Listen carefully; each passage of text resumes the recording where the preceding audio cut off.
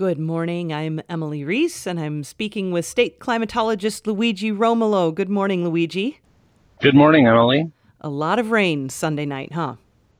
We did. We had quite a light show filled with thunder and lightning and a lot of rain to accompany it. We had, in some areas just south of here, CoCoRa's gauges reporting up to 5 to 6 inches of rainfall. And we had even some significant amounts to the west of us and to the northwest of us where they're currently experiencing some minor drought conditions, but drought conditions nonetheless. So that should help. And they're also slated to get some more rain a little further north, closer to Bemidji and Grand Forks in that area, and that should also help alleviate some of the drought conditions there, or at least put a stop to it expanding. And for the moment. For the moment. Yeah. And it's going to be pretty hot, or it has been hot and muggy, and that's going to continue. We've got some heat index issues as well.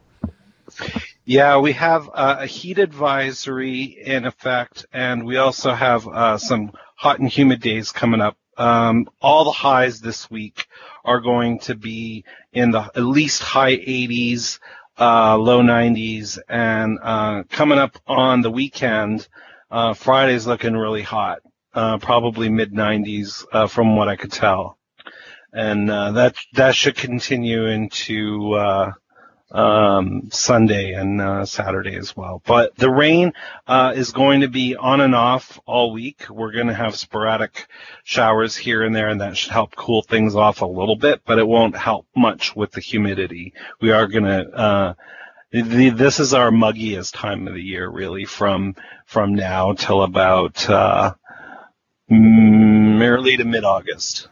Okay. Do you think it's going to be, does it seem like it's warmer than normal right now and it'll be that way this summer, or what's your sense of that? Yeah, we're definitely off to a warmer than normal start here in June, and it looks like June's going to finish a little above normal. Difficult to say if that's going to continue. We've had warm Junes and then cooler Julys and then really hot Augusts, we've had where all 3 months were above normal or all 3 were below. And one doesn't necessarily, they don't have an inertia or momentum associated with them. It really just depends on what the long-term weather patterns tend to do at that particular time. So I said heat index is going to be a problem. And can you talk to us about what a heat index is? Like, how do you measure that and what it means? Yeah, sure. So it's a very complex equation, so I'm not going to bore the listeners with that. But it's basically the summer equivalent of the wind chill.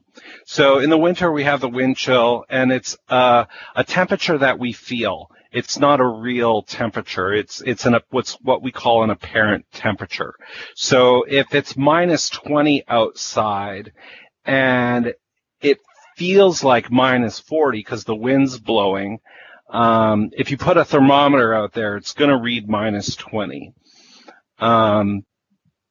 If you put an object outside that's at room temperature, it's going to reach minus 20 quicker if the wind chill is below the actual temperature. So if the wind chill is minus 40, it's going to reach minus 20 a lot quicker than if there was no wind chill. Now, associating that with heat index, wind chill is associated with the wind. So the stronger the wind in the winter, the colder it feels.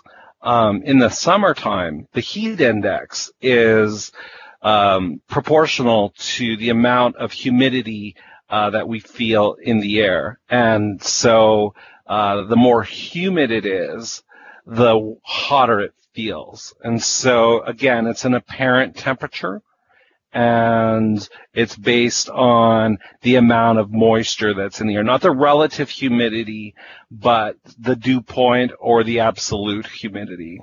So the actual measure of how much water vapor is in a given unit of air. Okay. And so on days like this, it also seems often to be hazy if it's sunny out. Is it the humidity that causes the haze? The humidity can cause the haze. It could also be what we call a dust dome over the city. Sometimes when the air is stagnant, the pollutants can build up and cause what we call a dust dome. And if you're flying into a city that has a dust dome, you can actually see it from the airplane as you're approaching the city. It's quite spectacular. And I remember seeing that flying into Sacramento. And then flying back into Baton Rouge when I lived in Louisiana. But yeah, I wouldn't say the humidity plays a big role in that, but air quality certainly does. Okay, because just for some reason in my mind, I associate a hazy day with a really hot one, but it really has nothing to do with the humidity, huh? Not really, no. Okay, interesting. Well, Luigi, what are your recommendations for the week ahead then?